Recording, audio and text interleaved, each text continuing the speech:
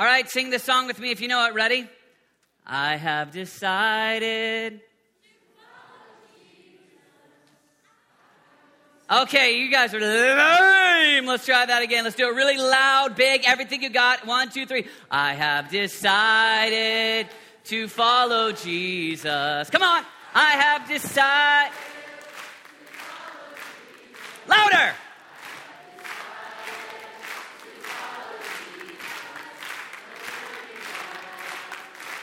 All right, now stand up. Let's pretend like this is Children's Church. I want you to go ahead.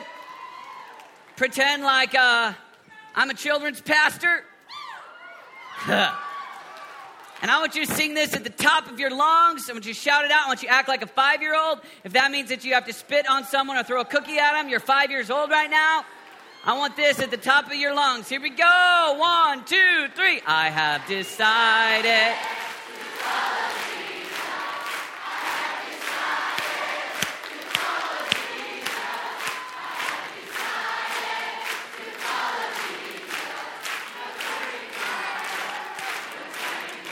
All right, now here's what I want you to do. When we're going to sing this one more time. And when we get to no turning back, I want you to lift your fist in the air. And much like John Boland's video last night in Braveheart, I want you to say, no turning back, no turning back. Lift the decibel level in your voice. Let's try it a third time. Here we go. 1, 2, 3. I have decided to follow Jesus.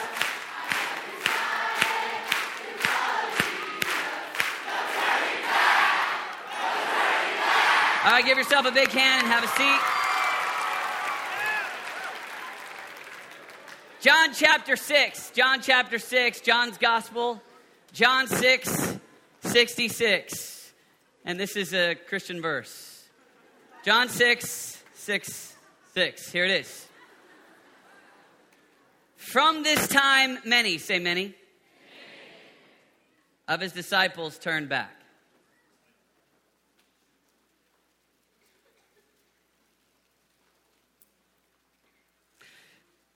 Let me read that again. From this time, many of his disciples turned back and no longer followed him. You do not want to leave too, do you? Jesus asked the 12. Simon Peter answered, Lord, to whom shall we go? You have the words of eternal life. We believe and know that you are the Holy One of God. Jesus, we love you. And God, we have decided to follow you. And God, we have a long journey ahead. And we so much want to be the tribe that never turns back. We so desire to be the people 20 years from now, our followers. Holy Spirit, you have ignited within each one of us a love for you that is real. It's a gift from God that we can never cultivate on our own. We need Christ for it. And we thank you for the gift of God that it is to love you and to know you. And Jesus, we ask for a divine, supernatural empowerment by God himself to help us sustain fervent desire for Jesus all the days of our lives. Help us to be disciples, God. Amen. When I was in high school, I had a couple buddies, and God had done a miracle in our junior high, and a bunch of guys had gotten saved. And so I had some buddies that were my friends, and we were on a mission. We were on a mission, and it really formed in the 9th grade. In the 8th grade, it was it was just kind of like percolating under the surface. But by the 9th grade, it was pretty clear. And by the beginning of 9th grade, on the first day of 9th grade, we launched a prayer meeting. We were committed. We were going to do a prayer meeting every day till the end of 9th grade. And the way that I grew up was in the junior high was 7th, 8th, and 9th grade. And then you went to a different school for high school, 10th, 11th, and 12th. And so it was going to be our freshman year, which meant we were kind of the oldest at the school. And so we were ready to try to lead the school in this. And we were going to go for it. We were going to pray. There was 5 of us that started. My 2 triplet sisters, David, Dana, Dee Dee, and then my friend Sean, and another girl named Casey. There's 5 of us, and on day 1, we started in the wood shop at the junior high. And God began to do some stuff in the 9th grade, and it was awesome.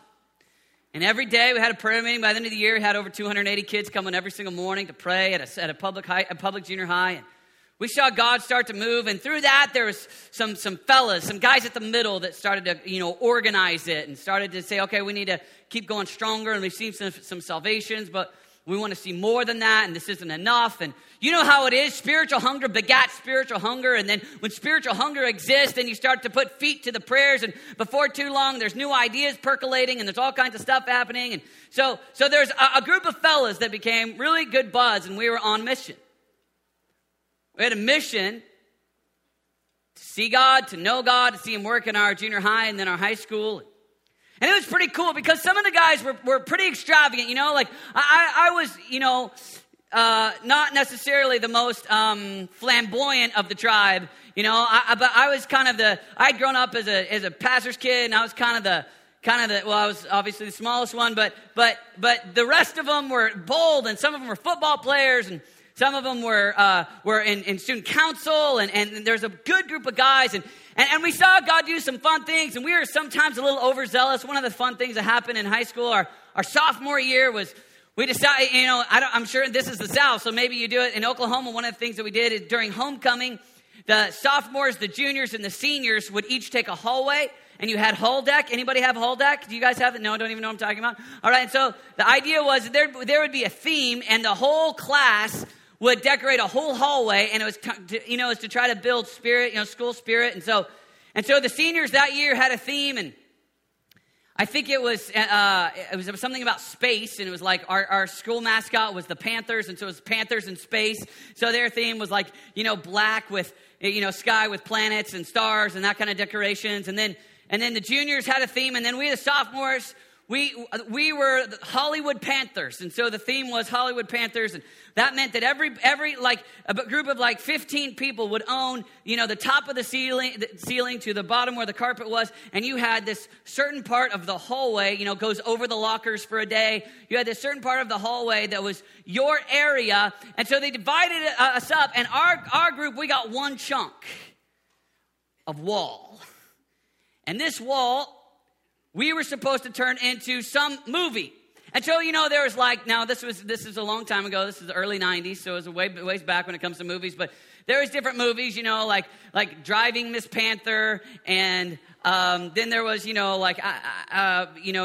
Panther. And then there would be, Back to the Panther, Future, stuff like that, all right? So it was all built, you get the idea. And so we were we had some guys that were they were kind of creative. And so ours looked like this, and I kid you not, as scary as this sounds, it was this huge gargantuan picture of Jesus dying on the cross with a little tiny school in the bottom, and it said, Jesus of Panthereth.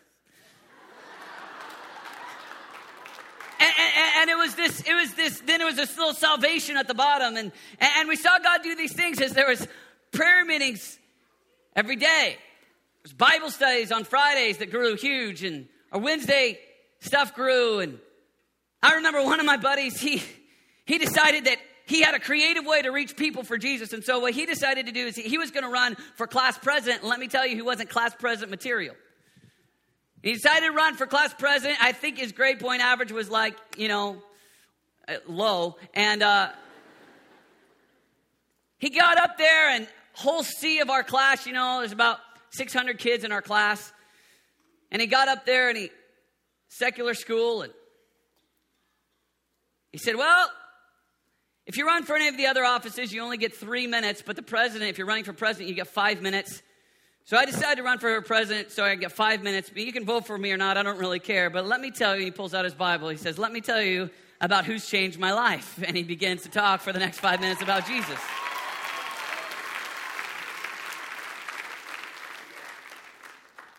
The whole place just begins to, Teachers are nervous. I'm nervous.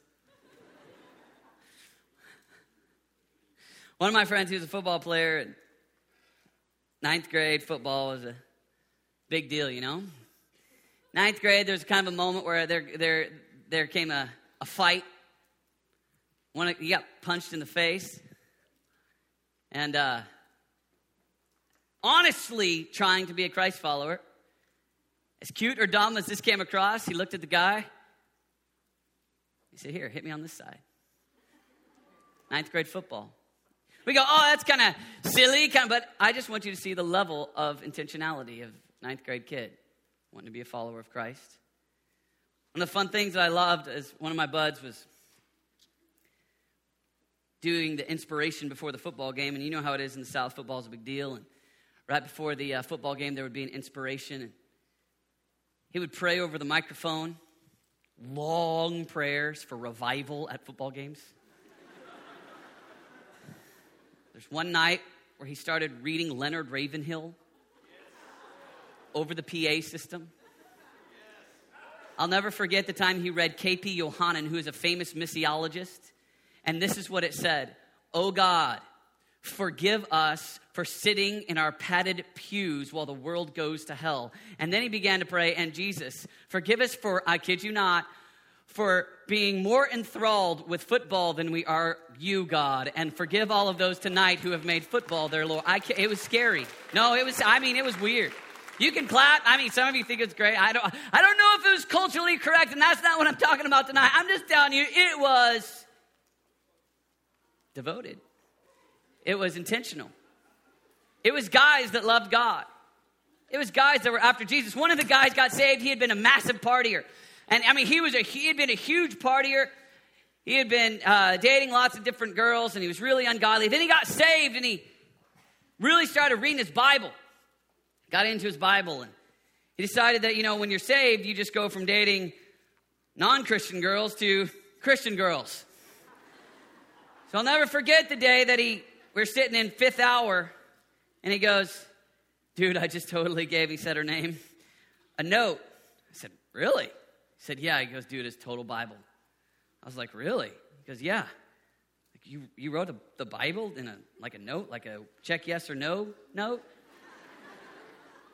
Yeah. And he goes, let me read it to you. It comes out of Song of Solomon 4. True story, I'm not making this up.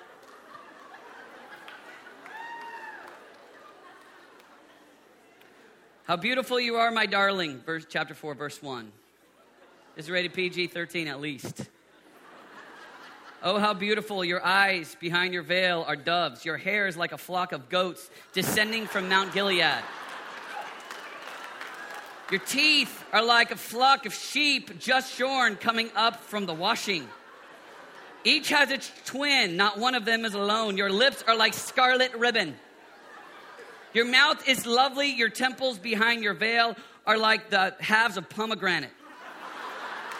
Your neck is like the Tower of David, built with elegance. On it hang 1,000 shields, all of them shields of warriors. Let's skip that verse.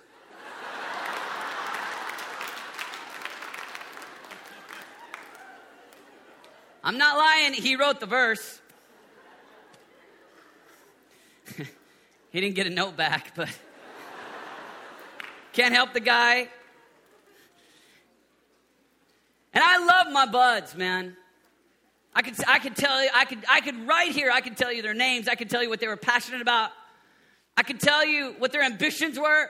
I could tell you a lot of things about it. I could tell you their sisters' names and their brothers' names, and many of them their parents' names. I could tell you what part of town they lived in. I could tell you where we had prayer meetings at their house. I could tell you what instruments that they played. I knew them, just like you have some friends right now that are your buds, they're your tribe. It was not just, hey, we're friends. We were friends on mission. They were my buds. My boys. My friends. High school days, man. High school days on mission was really fun. High school, we had a purpose. There's been a new addition to my life here in the last couple years. And for the most part, it's been really, really cool. You guys know it, social networking. All of a sudden, you have access to everybody. And for you guys, it's just always been a part of your life. But for old people, it's like, oh no. All of a sudden, we can find everybody we've ever known. So over the course of the last couple years, I've had my buds contact me on Facebook or whatever. And And for the most part, it's been really exciting. I mean, some of them, I look at them, and one of them's planted a church in Dallas, and I'm so proud of that. One of them's a missionary, and that's so cool. I love that. Another guy, he's a youth pastor. I could have always guessed he would have been that. There's other ones that are successful in business. Some of them are still close to where we went to high school, and they're working jobs, and they're just doing fine. But many have turned back. Not just some, many. Some are so entrenched in the world that simply by looking at their page, you can see where their affections lie. Some of them are just living straight lethargic lives. Some of them don't really want to talk about God. Some of them don't really care. Some of them are so entrenched in sin, it would not be good for me to talk about it from a pulpit.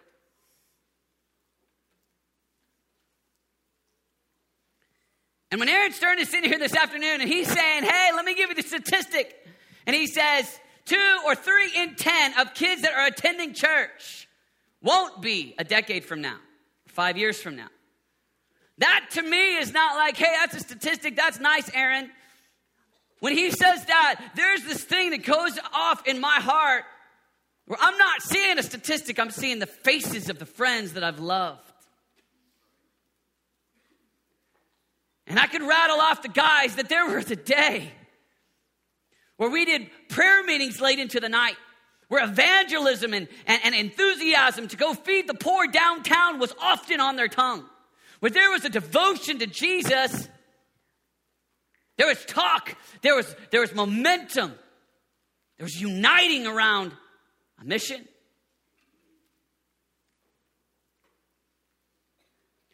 And a decade goes by. So many, I'm not saying some, many have turned back.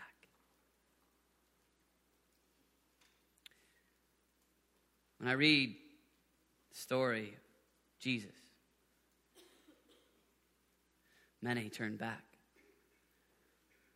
Oh, how I would love it if in this house tonight we said, yeah, we're going to all go complete our extreme dream. How I would love it if all of us saw each other in heaven and said, from this day forward, Jesus is all. And we lived it. We sought him from the days of our youth. And we finished old and gray as David was. And we followed him all the days. How awesome would that be? But I want to be real with you tonight. Because if you would have told me back in those days that we would be where we are today, that literally those boys that were my closest friends today would be so far from loving Jesus, I wouldn't even believe you. I really wouldn't. I would call you crazy. But there's a somber reality that I'm facing, and it's that many turn back. Many. And if there were a secret that we, as Desperation, as bands or speakers or youth pastors, if there were a secret to try to help you, I don't know that secret's the right word, but if there were a nugget, if there was a little piece of truth, if there was an idea, if there was a principle, if there was a concept, if there was a reality to which we could almost guarantee that a decade from now you'd be a follower of Jesus, I think I know it. I don't know that I know all things, and I don't know that this is the only secret, but I think I know a significant one. I think I know the one that if there is inside of you this desire that says, no turning back, if that is in you today, I tell you, in your own human zeal, the probability of you sustaining that on your own, just out of human zeal, is pretty dismal. I doubt it. I mean, maybe some. But I think I know the secret. I think I know. I think it's possible. I know it's possible. I know it's possible that a decade from now, you wouldn't be backslidden. A decade from now, you wouldn't have a lethargic heart. A decade from now, you really would be, I want to follow Jesus, no turning back. Though none go with me, still I will follow. He is King and He is Lord and He is awesome. And I don't know how to interpret the circumstance around me, but I do know one thing, and that is that Jesus is all. I think that there is a way. I think I know the secret. And I think it's just one point. I think it's one idea. And when you look at the Christian journey, sometimes you look at all of these sermons this weekend or all of the books in the Christian bookstore, all of the songs on iTunes or everything that you find on Amazon, and you go, there's so much. No. Let me tell you, there's simple. It really is simple. It's a confession that Paul made. And when Paul makes this statement, you got to understand, Paul has already met Jesus. When he makes this statement that I'm about to read, it's not a statement where he's unsaved hoping to meet Jesus. He makes this statement actually after he's already written the Corinthians. He's already written Romans. He makes this statement after he's already had an experience where he's on a Damascus road on his way to go persecute Christians, and Jesus appears to him brighter than the sun. Acts 26 says brighter than the sun. And Jesus appears to him face to face. It's already after he's already gone and started the church in Philippi. He's a church planner. He's already had a moment where he saw Jesus. He's already written part of the Bible. We're talking about a guy who already has some encounters in God. It's not bad. Church planner, Bible writer. Moment where you behold Jesus. He's not like a new Christian here. This moment isn't like I'm just kind of in the early phases. Philippians 3, verse 8. Starting verse 7. But whatever was to my profit, I now consider loss for the sake of Christ. What is more, I consider everything a loss compared to the surpassing greatness of knowing Christ, Jesus my Lord, for whose sake I have lost all things. I consider them rubbish that I may gain Christ and be found in Him, not having a righteousness of my own that comes from the law, but that which is through faith in Christ, the righteousness that comes from God and is by faith. I imagine in this moment, I love this verse 10. Here he is. He's in a Roman prison. I doubt it's his extreme dream at that moment. You know what I'm saying? I doubt things turned out like he thought. I doubt this was feeling good as he sat in a Roman prison, already persecuted. Says this, I want to know Christ. Oh, Paul, let me tell you about Jesus. His name is Jesus, and He died for... No. Thank you. I've already seen Him, written the much of the Bible, planted churches. It's not bad writing. I think they're going to record some of it and lock it in the canon for me. It's not about like, I want introductory, let me introduce me to Jesus. That's not it. It's in the present tense right now. He goes, I see him almost like a bulldog lowering his nose and kind of gritting his teeth. I want to know Christ and the power of His resurrection and the fellowship of sharing in His sufferings, becoming like Him in His death, and so somehow to attain the resurrection from the dead. The secret to being a radical 10 years from now. 20 years from now, next summer, 2009, 2012, when you're in college, when you're 30s, is that ache, that decision. I want to know Christ. Because let me tell you something, there's a whole lot of people around you that can give you little tiny crumbs from the table. I mean, you can hear podcasts, and you can listen to sermons, and you can read Christian books, and you can sing great Christian music, and you could be in a Christian subculture that feels like you're going after God, and slowly deteriorating is your heart. And you have this perception, I'm following God, but realistically, everything, when it gets tested, when the rubber meets the road, the question is not, were you in a cool culture? The question was not, did you wear the t-shirt? The question was not, can you quote some Bible verses? Let me tell you, the guys that I love with all of my heart, some of them memorized books of the Bible. I mean, they knew their stuff. Some of them were preachers when they were 14. Some of them were leading worship meetings through the night. We're not talking about guys that weren't saying, hey, let's charge the hill. We're talking about guys that in their teenage years said yes to God.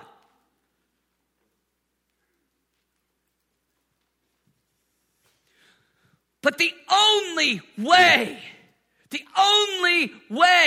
to sustain good days and bad days is if this desire is within you that goes, I want to know Christ. I must know him. No, I'm really glad that you know him, youth pastor. And it's really good that my friends know him. And I'm so thankful for that. And I'm not getting an arrogant spirit. But I'll tell you, guys, I must know him. It's not enough that you do. It's not enough that someone wrote a book. It's not enough that, that we go to a cool church or that we drove a long way to desperation because we feel like we really, no, me, as an individual, I have decided to follow him. I don't want to turn back. Many left, even Jesus, the temptation to quit, the temptation to slow down, the temptation to become lethargic. We're so inundated with it every day. And there has to be a growing conviction that resonates within your heart that says, not me. How will you get there? By your own human zeal. Your own human zeal. I know right now it seems like you're strong, but when you stand before God, it's not like, hey, what's up, Jesus? I was a first-round draft pick that had more commitment than the rest. No. It's only because of God's kindness to you in relationship that one day you'll go, because of who you are, because of the power of the Holy Spirit, because of your strength. It took God to love God, but you helped me. You helped me every step of the way. And God, you enabled me and you empowered me. And I had this thing that I wanted to know you, and it grew because of you. Some of you go, I don't know what to do then, because that I want to know Christ. But I don't know that I can honestly say tonight, I want to know Christ. I wish I were there. Let me tell you something. That desire to desire, that want to want, that ache, that little yearning, because I want that, that's God's gift to you. And that is evidence of a miracle in your heart.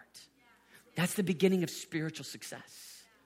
Because you're depraved, you're messed up. I mean, you got the devil out to take you out. And it's the gift of God to you that there's any even desire to desire. There's a whole lot of days where there's not any desire there. And I understand that. But if you have that little ache that goes, I have a conviction that I do desire to desire. I want to be there. I may not emotionally feel want, but I have a conviction that I know that it's right. And I know it was in Paul. And I know it's in the redeemed. And I desire to desire. I want to be in that place. That is God's gift to you.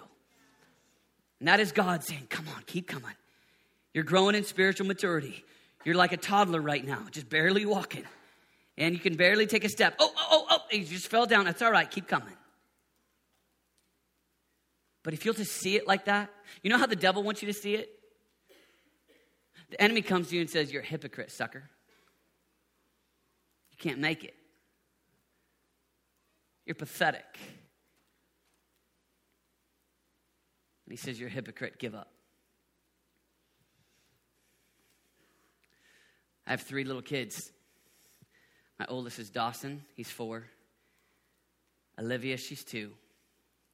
And I have a little girl named Adeline, she's 10 months. Right now, Adeline is trying to take steps. I know it's crazy, she's already crawling. And She's trying to take steps. Unfortunately, she has some things like her father where she's a little chubby and got a big head. And so right now she's in this place where she's just taking little steps. A couple days before I came here, she was trying to take some steps and she fell down.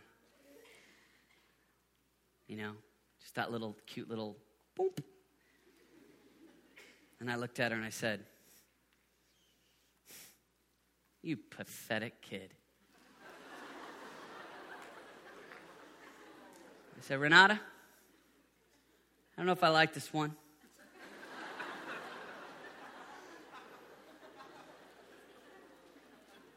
Get out of here.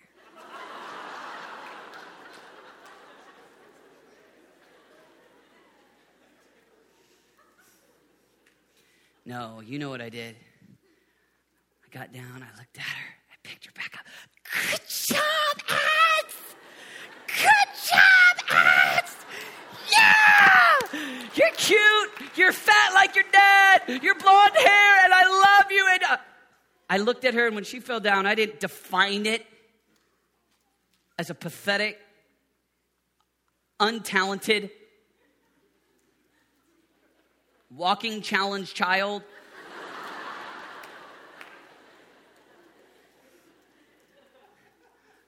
I looked at her and I kissed her on the forehead. And I couldn't love her anymore. I don't even see the fall. I just see the 2 steps she took forward. We just celebrate the 2 steps. Renata, that's my wife. Did you see that? She took a step. Family dance. Woo! Good day. Dawson, guess what? Your sister took a step. Livy, she took a step. And the whole Perkins family.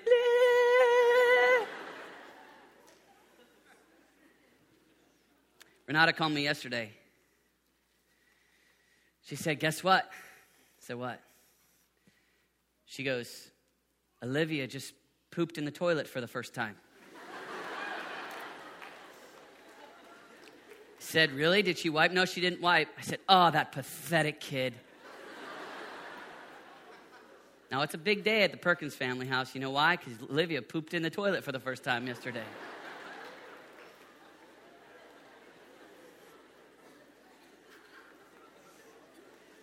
Let me tell you something.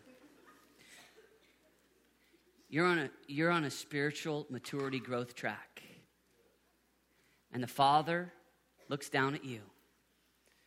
And you take a step forward. You don't have a condemning, ticked off God that looks at you and goes, "Why couldn't you do more?" The very nature that you're spending a Saturday night in August in Birmingham, Alabama at a youth conference where little guys scream at you is a statement of spiritual hunger. The very fact that you're here is a statement to God that says, I am so hungry for God. The very fact that you're here is a statement that says, I want to want. The very fact that you're here says, I'm taking the right road. I know where I want to go. You're already taking steps forward. Let me tell you, that little ache, I want to know Christ. I can promise you, Paul wasn't sitting there. And every moment was this spiritual hiatus, like this grandiose moment of, angelic hunger. When they're beating him for the gospel. I could tell, he didn't live his whole life going, oh, I'm overflowing with spiritual desire. No, he had good days and bad days. Just like you do. But he had a conviction that resonated. Come good days or bad days, I want to know Jesus. I want to know Christ. Imagine his journey. You think your journey's hard. He's going out, trying to kill Christians. On the road to Damascus, shapah! Jesus appears to him. Woo-hoo! He looks up. Jesus, brighter than the sun. Saul, Saul, why do you persecute me? Saul falls off his donkey onto his backside, stares at heaven. Who are you? I am Jesus, the one that you persecute. All right? What do you want me to do? Jesus appears to Saul. He changes his name to Paul. Good day. He was on his way to hell. He was out torturing Christians. He was really headed to a bad place. Jesus decides to sovereignly appear to Saul. Good day. He's going spiritual growth track, doing well. Good day. Then all of a sudden, Jesus goes away, and boom, he's blind. Bad day. Dang it. What did he say? I got to go where? I got to go see Ananias. Who's Ananias? Okay, take me. I'm blind. Finds Ananias. Ananias.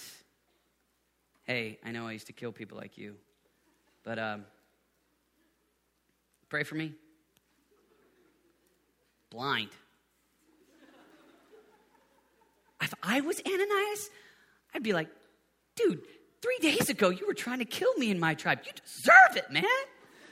My God is just, I'd be like, God answers prayer. There it is, I'd be like, dude. But Ananias, he's godlier than most of us. He prays for him. Fish scales fall from his eyes. That's gross.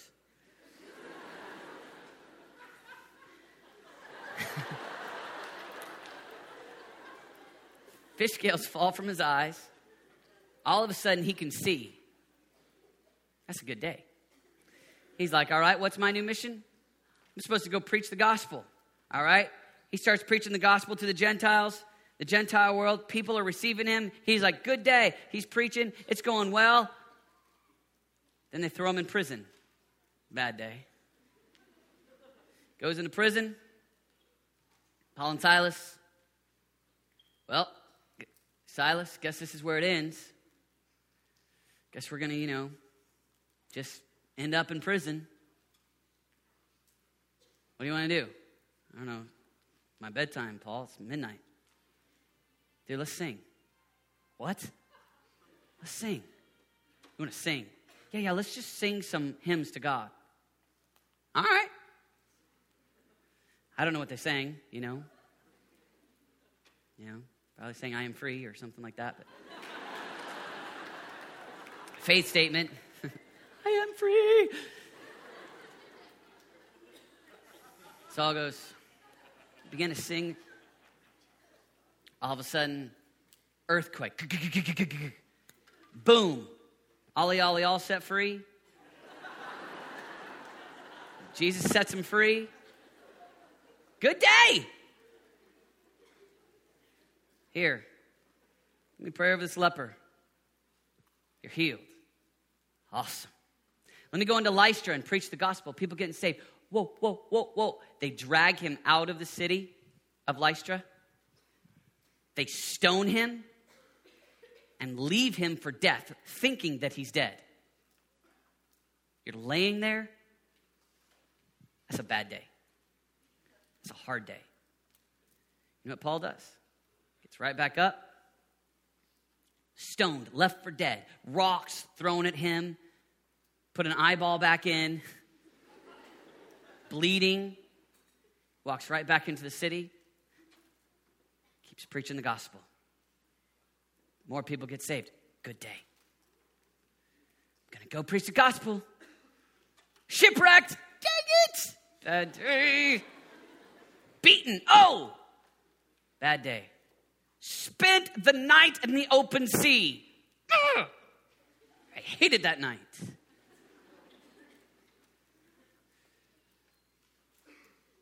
Plants churches. Writes the scriptures. Just writing letters. You see, Saul's journey that became Paul. Good day, bad day, good day, bad day. 3 steps forward, dang it, got beaten, bad step. 2 steps back. 3 steps forward, 1 step back. Couple steps forward, another bad day. 3 steps, it was up and down and up and down. You look at anybody that followed Jesus. Every single one of them had that. Peter had moments where, he was walking on water, and other moments where he was looking at servant girls saying, I tell you, I don't know him. Moments later, he's eating with Jesus. And Jesus is talking to him. A few days later, he's preaching Acts 2, Pentecost, greatest sermon ever preached. 3,000 people get saved. It's good days and bad days.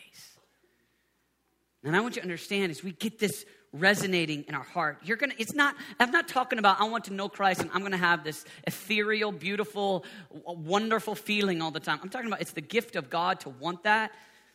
It's God's grace for you, and that you resolve in your heart a resolution. This is going to drop in my spirit. It's going to live in my heart from this day forward, and I'm going to have some good days and some bad days. But I want to know Christ. I must know him. And I love that he wants to know him, and I like that she wants to know him. I'm glad that my brother wants to know him, and I'm glad that my pastor wants to know him, and I think it's good but that's not enough for me. One day I'm going to face the one who redeemed me forever and ever. I'm going to face the one who saved me from sin and Satan. I'm going to face him, and I'll tell you, there's this thing that's growing in my heart. I want to know Christ. I want it to grow.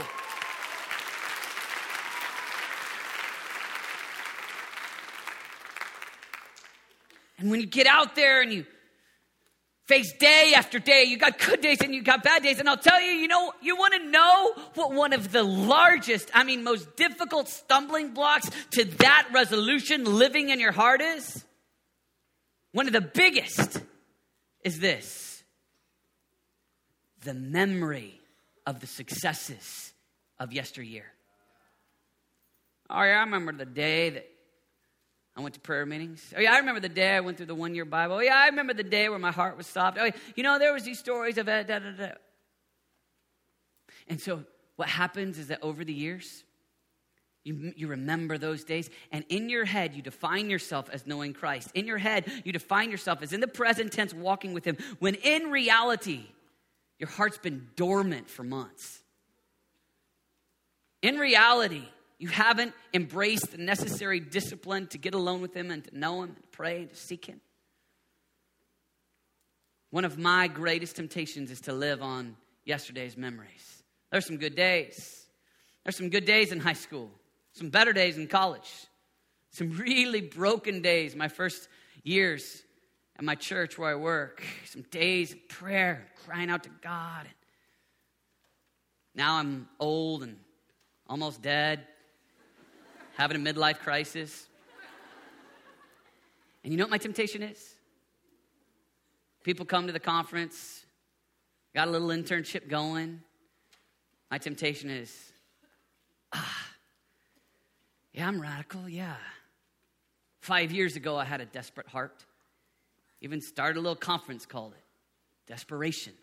Yeah, and the thought of defining my present tense reality by yesteryear, by the glories of the old days, and to live with a dormant heart today. It's so easy.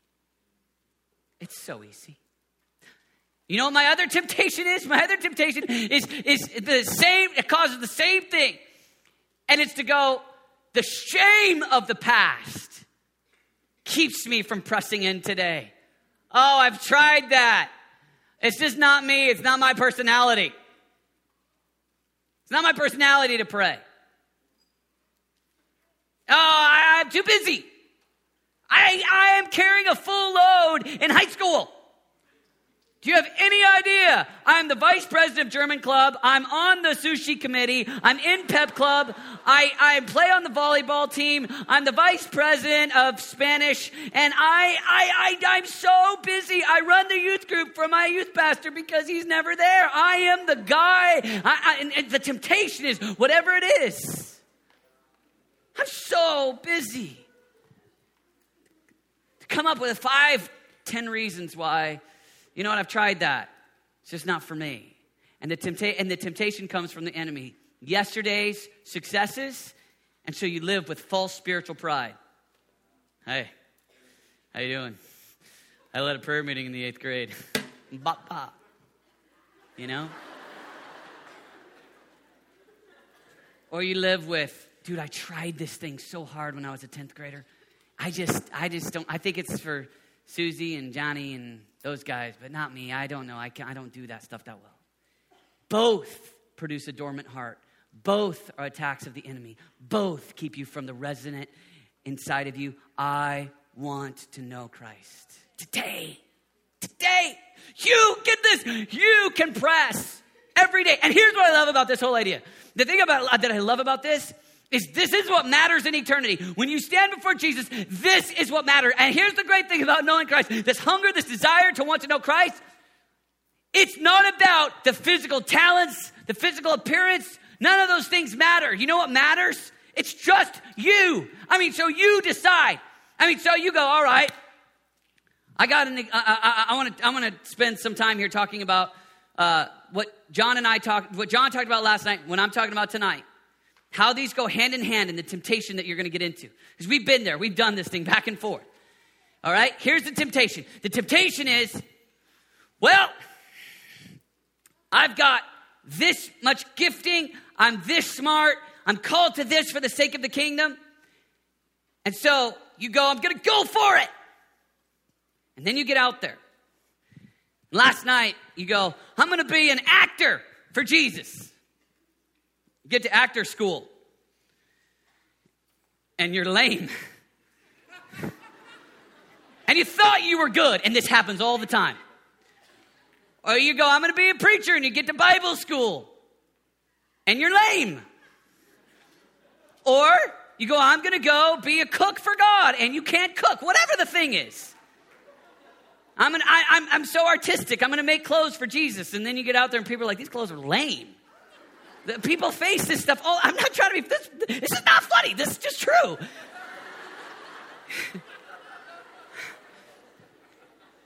It is sad. Funny. All right. And then you get out there and here's what you face. You go, but God, I was going to do this for you. I was going to make designer jeans for Jesus. And this jean thing isn't working. You go, I was going to lead a gargantuan fasting movement, but I gained 150 pounds because I eat so much. And the fasting thing doesn't work for me. You just, inevitably, you go, I had this thing. I fell short.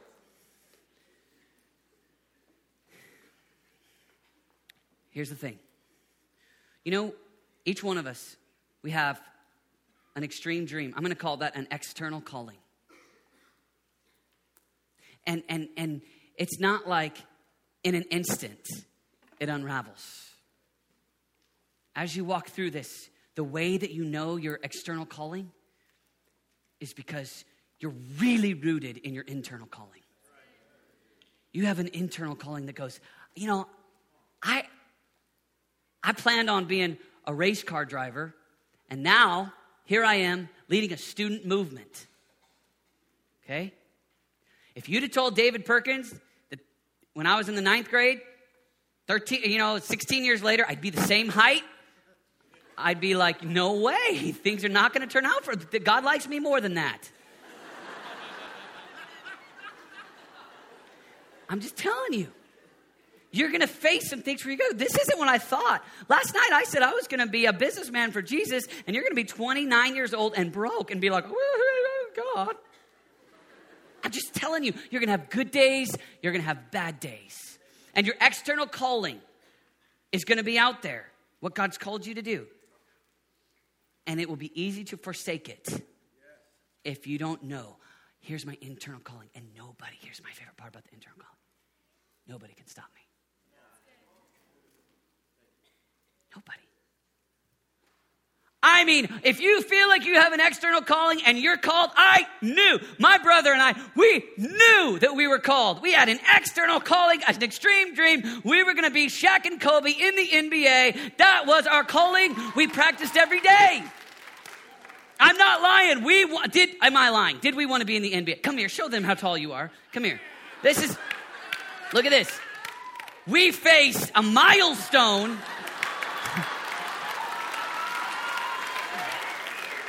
Thank you.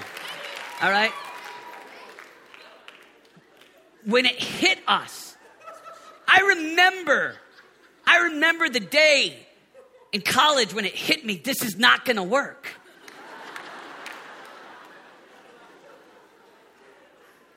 For Dan, it was much later.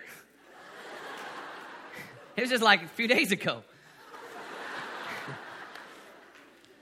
You're gonna run into obstacles where you're gonna be like, this isn't turning out. I work with at my church. I end up working with a lot of adults. And do you know how many of them are nowhere near where they thought they would be when they were 20? You know how many of them are disillusioned and disappointed with God because they had a thought of themselves leaping upon hills and, no, that's Song of Solomon. They had a thought of themselves, sorry, Song of Solomon 4, that old note just keeps coming back. It's like, anyway. The verse I skipped, don't read it.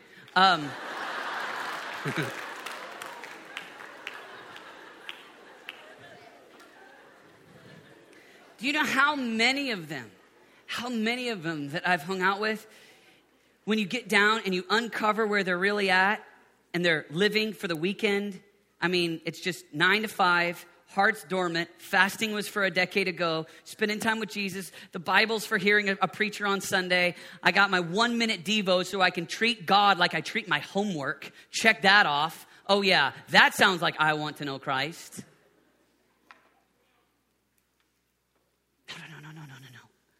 No. You know how many are disillusioned and sad because they had most of their dream tied up in something they perceived they would be?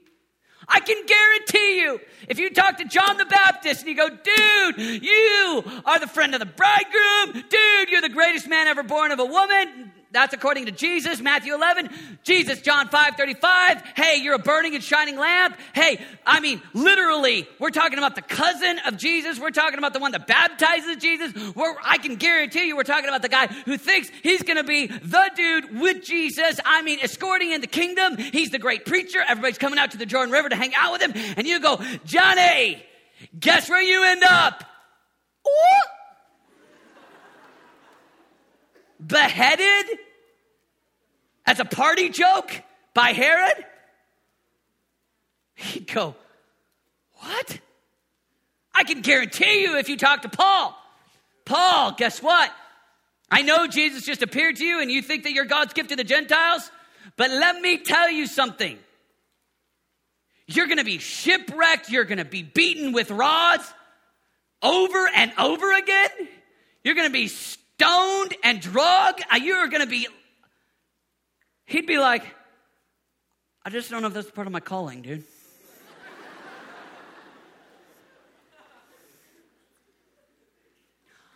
I love the fact that God has a seed within every single one of us and that you have a gifting and that he wants to use you. But I can tell you this, you're going to go through some good days and some bad days. You're going to face some days where you're going to, I never thought I would be here. I never thought it would look like. And if the primary life of your heart is that, you'll end up disappointed with God, slightly irritated, in disillusionment. You'll take 3 steps back and say, I'm just going to hang out right here. I still love God. I still believe in God. I still want to go to heaven. But in the meantime, let me start a party lifestyle, live for myself, hang out for myself, live for the weekend, and not press for the fullness. But if this lives in your heart, Jesus, I want to know Christ. And no one can stop me. And if I get to business school and there's other businessmen that were so smarter than me, well, the primary preoccupation of my spirit is, I want to know Jesus. And if I get to the top of the org chart or if I stay at mid-level management the rest of my life, the way I define success is based upon how you define it, and that is this. I am a friend of God. I want to know Jesus. I want to know him. No one can stop you. And when it comes to knowing Jesus, I got good news for you. You don't have to be smart. You don't have to be really smart. You don't have to dress well. You don't have to be tall. You don't have to have good teeth. You can just be you. You don't have to have everybody look at you and be like, dude, like, you just got natural music ability. Friends, many of us are not going to have, like, the whole world going, And if you go, I define my success, and I'm going to even pursue my external calling, hoping that one day through Jesus, I'm going to get that, you will end up disillusioned and frustrated because Jesus is your means to your end, and ultimately you're the end. But Jesus is not a means to an end. He is the end.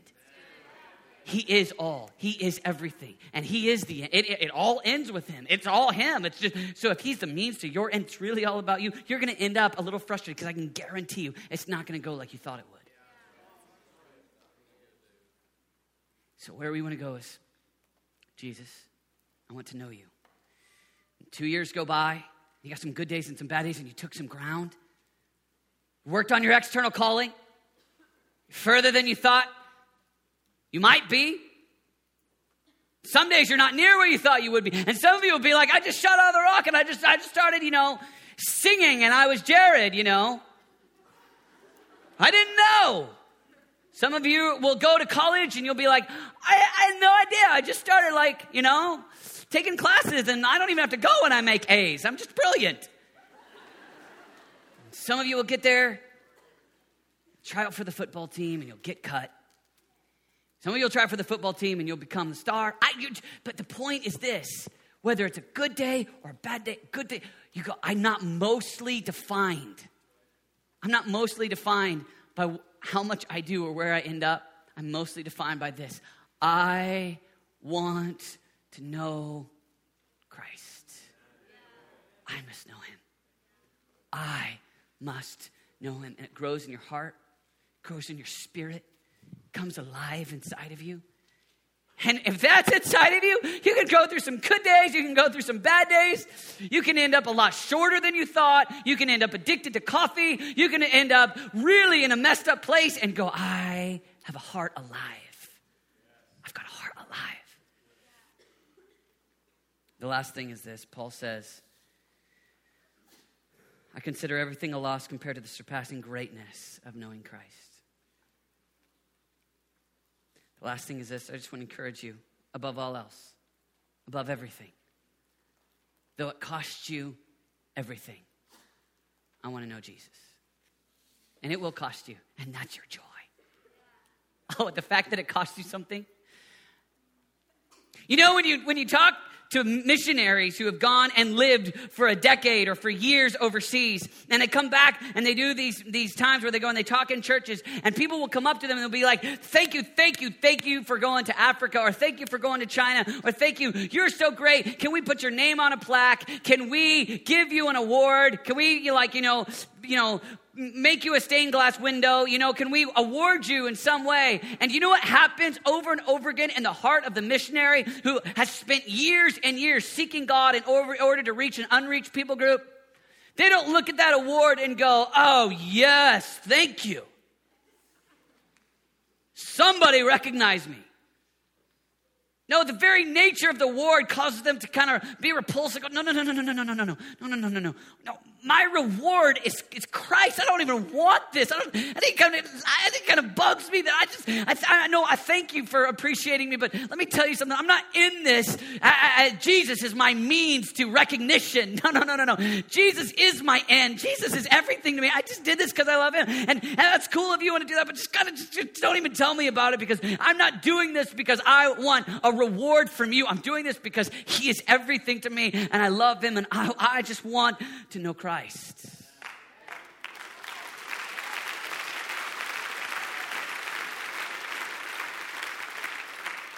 Here's what happens when you start to spend time with him. It just starts to grow a little bit.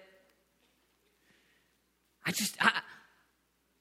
don't want to do this. It's like, hey, you ought to do this. You ought to spend time with Jesus. I just want to come to you as a satisfied customer.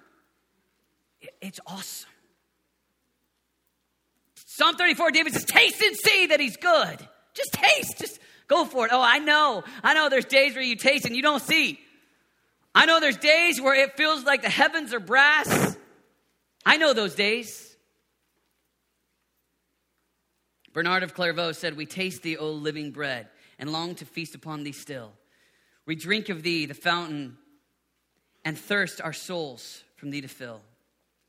The more you know Christ, the more you know of the knowledge of God, the more that you spend time, an ache starts to grow. And you start to go through your day. You start to want. And the want to want actually grows a little bit in the day to actually just authentically. The day that God's gift to you is that desire. See, right now, there's some of you, you're sitting there, and there's this little ache that's starting. This little yearning. This little bit like, God is knowable. Yeah, he's knowable. Jesus prayed in John 17 that we would know him. I don't think Jesus prays for a prayer that's impossible. In fact, I think Jesus' prayers are answered. I mean, just think about that. Jesus' prayer, God prays to God, it gets answered. Put that in your pipe and smoke that. I'm serious. Think about that. God prays to God. Think about that. God prays. It's going to get answered. There's going to be people that know him. Why not you? Why not me? Psalm 90 says we have 70 or 80 years on planet Earth. It's Psalm of Moses. Why not us? Why won't we know him? Why not you? I want to encourage you. As you press to know him. I must know him. You'll get up. Psalm 5:3. In the morning, O Lord, you hear my voice. In the morning, I lay my request before you and wait in expectation. Okay, Lord, I want to know you today. In the night, Psalm 4:4, meditate in your heart upon your bed and be still. And there's a hunger, God, I want to know you. Just that ache will mess with you. That ache caused you to turn Jimmy Kimmel off and David Letterman and put the Facebook away because there's this ache. I want to know him. I'm going to end with this story. Story of Hernando Cortez. He's the Spanish conquistador who arrived in Mexico. He's a great explorer. When he arrived from Spain, he took the ship that was sitting there. They arrived to Mexico where there was no civilization like they had known in Spain. It was difficult. It was hard. They didn't have food, didn't have shelter. And the temptation, whenever you're in a scenario like that, is to go back to what's comfortable. So for them, undoubtedly, the temptation is to get back on the boat and go back to Spain, go back to what they used to know, go back to that lifestyle. And Cortez said, we've arrived. We're not going back. And so he tells his guys, burn the ships. There's no going back. We're staying. No matter what happens. We are going to burn the escape route that will lead us back to comfort.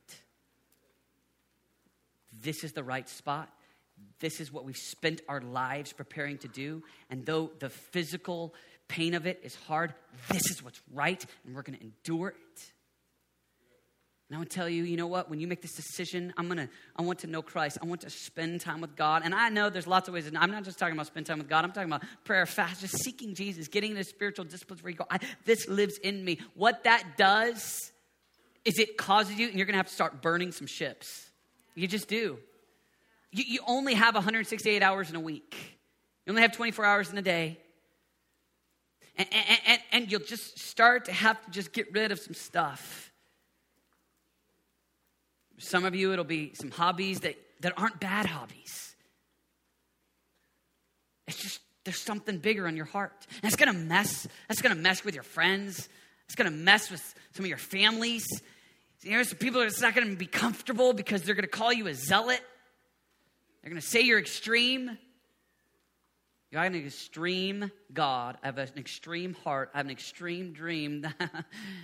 Call it what you want. This is Christianity 101.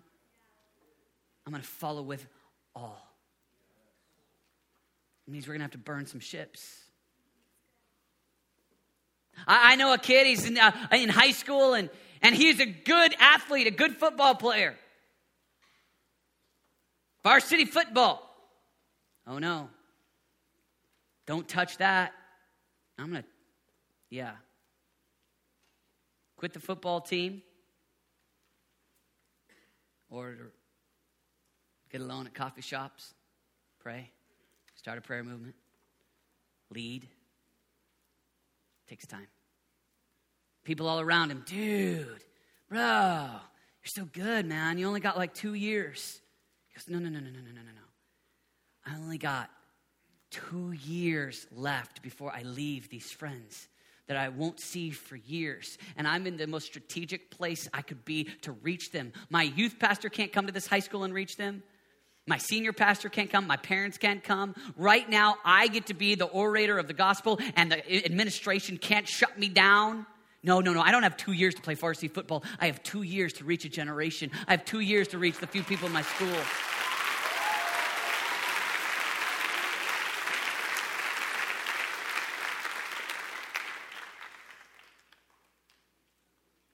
Some of you are going to have to burn some of the ships. And at first, it seems painful. But a ways into it, you go, this is why I was... You were not made for hobbies. You were made to know God. You were created in the image of God. It's the reason why we exist.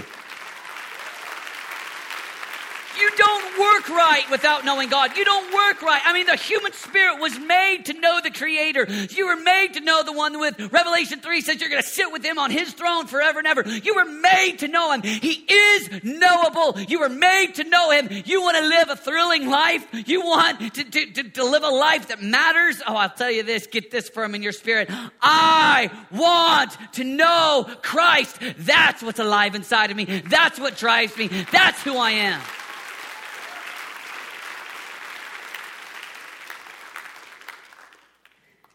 And I promise you this, if that lives in your spirit, I want to know Christ. I'm going to have good days and I'm going to have bad days. I'm going to have days where I never thought that would happen to me. I never thought that tragedy would happen to me. I never thought I would be this unsuccessful. I never thought that I would be this successful and now everybody wants to know me. Whatever you want to say, if it lives inside of you, it's all about Jesus. You'll wake up a decade later. You'll have pursued the education that God called you to pursue because you'll have spent time with him. You won't have missed it. You'll have a group of friends around you that love Jesus because John Wesley said, catch on fire. People will come for miles to watch you burn. The nature is people that want to know Christ, people all around them start aching for God. You'll wake up and you'll have friends that want to know Christ. You'll look around. You'll have a spouse that because you were seeking God from the days of your youth, you'll have a spouse that you've served, that you've taken care of, that you've been like Christ to. You've been actually the demonstration of what Jesus calls us to, which is to serve, to be like Jesus. And when you're spending time with Jesus, you start to see some of that and you're like, oh God, I missed it here and I missed it here. But God, help me serve. Help me to love her. Help me to take care of her. You'll have a spouse or whatever your life is. I'm not saying it's necessarily a spouse, but whatever you'll look at, you'll wake up and 10 years later, you may be a success in the world's eyes and you may not be. You may be a missionary to Mexico. You may be flipping burgers at Burger King. You may be the president of the United States, or you may be selling designer jeans in Tokyo. But you'll wake up, you'll have a heart alive. 10 years later, you go, it's still alive in me. I love you. I love you. I love you. I want to know Jesus. Tonight, I'm aiming at 2018. I don't know what Facebook will be in 2018. Probably be some kind of digital thing on your watch where you start talking with someone from your pinky or something. But I don't know what technology will look like 10 years from now. But here's what I'm aiming for. That every one of you says, yes, a decade from now, we'll spend time with Jesus.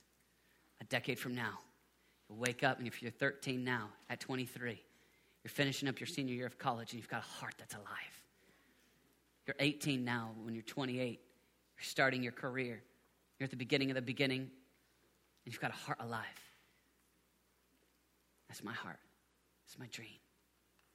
That's my passion for you. So here's what I'm going to ask for, and this is a big call tonight. And I don't know what percentage of you will come forward. Doesn't matter. This is going to be a hard one. This is a difficult one, and I'm dead serious. I don't want any music. I don't want it to be easy. But I want, if you go, I'm going to pursue, I want to know Christ. And for the next decade, I'm going to try to spend time alone with God every day. Oh, I know I'm going to have good days and bad days. There's going to be days you're going to miss it. And all you do is you just press delete on that day and you go aim for the next day. You don't live in the pride that you spent time alone with God yesterday. And you don't live in the shame that you didn't. You just press delete on yesterday. Every morning is a new morning. Every day is a brand new day.